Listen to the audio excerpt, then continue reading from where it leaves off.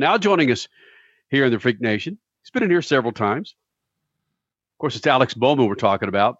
Won in Dover last weekend, grabbed himself a top 10 in Austin this afternoon. But before we talk any racing, now, Alex, we understand that you are a big-time personality that likes to do big-time things with adopting dogs, specifically rescuing dogs. So my question for you is, like, when you won last weekend or when you come home after a damn good race, do you party with your dogs? Yeah, for sure. It's been pretty cool this year being able to work with Ally, and they kind of asked me at the beginning of the year kind of what direction I wanted to go with some things, and we ended up teaming up with Best Friends, and every week I donate $1,000, and so does Ally, to a local animal rescue. Last week was the Brandywine SPCA, and when we win, it goes from $1,000 to $10,000. So really cool to hopefully make an impact on some animals' lives and help them find some homes.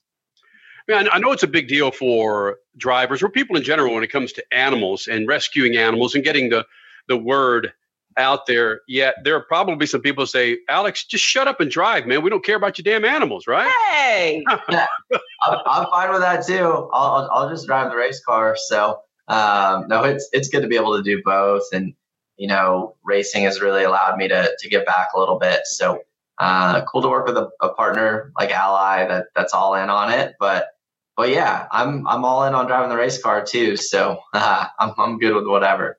Okay, there's something to be said for somebody's character if they get mad at you for talking about cute animals. I mean, let's be honest. I don't think anybody ever has. So yeah, no. That one. I might get like, why do you post so many pictures of your dogs? But that's not the worst. Have you seriously gotten that? I think somebody commented that at some point, but that's okay. It's all good. I think cats are weird. So if you're posting a bunch of pictures of cats, I'd be like, what the heck? This is weird. No, the cat people are kind of weird. Okay, Kenny, go for it. Well, go for it. You're looking at two of them right here. No. You bastard. Gosh. Wow, what's going on? You got one out. Speaking of Ally, you got an ally here, man. There's nothing. I appreciate cats it. are good for nothing, But the world. Like, what animal just walks up on a shelf and starts knocking stuff over for fun? Yes, exactly. Why is that a thing? Yeah, they don't have they want anything to do with you until they're hungry. And then you can't get rid of them. But once they eat, it's go away. Who needs you? Who needs that in your life? They just want to watch the world burn. Yeah. All right. Let's see your freaking dog, Alex Bowman, get up in a tree and jump out 90 degrees and catch a bird in his freaking mouth. No, he's going to sit over there and scratch himself, lick himself, and poop. You're right. I got nothing for you on that one, but he's not going to climb up on a shelf and knock stuff down. What do you need to go catch a bird for out of a tree? That's what chicken stores for. Yeah, exactly. There's Actually, thousands of cat people listening to this, and they're just going to crucify me. Yeah. My mom. Oh, no, it's okay. So I don't think anything was wrong with cats. I'm just talking smack because I don't really have much else to talk about sometimes.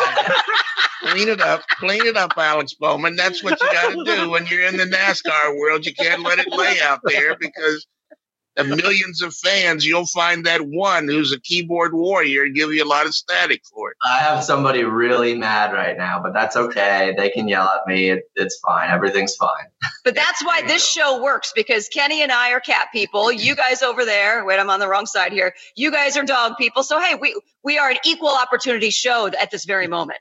That's perfect. I'm surprised you have that much stuff on your shelves with being cat people. It's probably all getting knocked off. Actually, yeah, right behind me, we have some silver records. We have some, gold records. Those are called gold and platinum records. Sorry, Kenny. Not Sorry. silver records. Sorry. Jesus, Palomina. So, Alex Bowman, dogs can be very intuitive. When you come home and you win, are they more excited?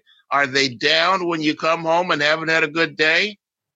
No, they're happy to see me either way, which is cool. When you get home from a bad weekend and they're still happy to see you, it's always a good feeling. And Yeah, I mean, they've been doing good. I will say, I say how great they are. They broke into the pantry a couple weeks ago, and that was about because they ate everything inside of it.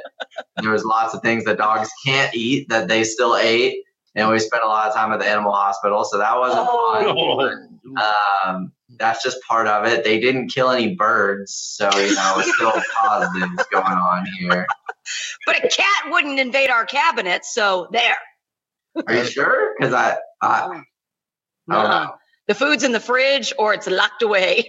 Okay, that makes sense.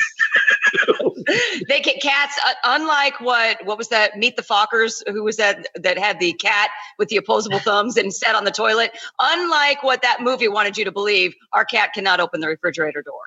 Gotcha. Yeah, I was gonna ask if your cat was potty trained on the toilet like that cat was, but I guess not. All right, so we've offended bird people, we've offended cat people, dog people. Speaking of offending, do you have certain keyboard warriors that just don't like you, and their name via the internet or Twitter? You know exactly. Oh, here comes Susie, or here comes Ron again coming at me. No, to be honest with you, the only name that I could remember from a hater was this kid, actually. 'Cause I actually know who he is because I know some of his family. But he's a kid that was kind of around the dirt tracks. Like, he's a lot younger than me. And he's a big Matt Kenseth fan. And when Matt Kenseth and I got together at Phoenix in 2016, he commented some really bad stuff on my pages, on my family's pages. Ooh.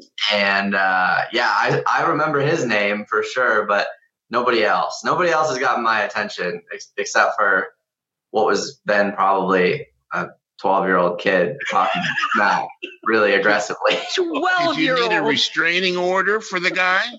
It got pretty bad. I don't really block people. I just mute people. He definitely got the block button. So all right.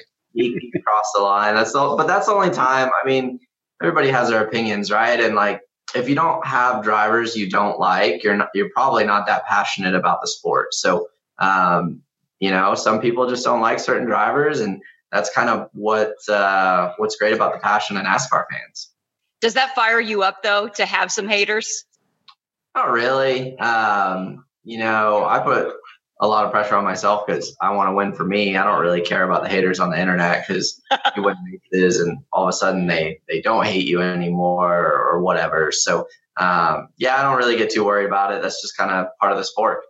Speaking of haters, his name is Alex Bowman here in the Freak Nation, the hater of cats. What? Okay. You are just stirring it, Kenny. Listen. Oh, man. Okay. This is going downhill quick. No. It started at the bottom of the hill and we just dug a hole. You've been coming in here long enough, Bowman. Yes. We start from the pit and very seldom work our way out. We talk racing every now and then. I don't know if you've seen those.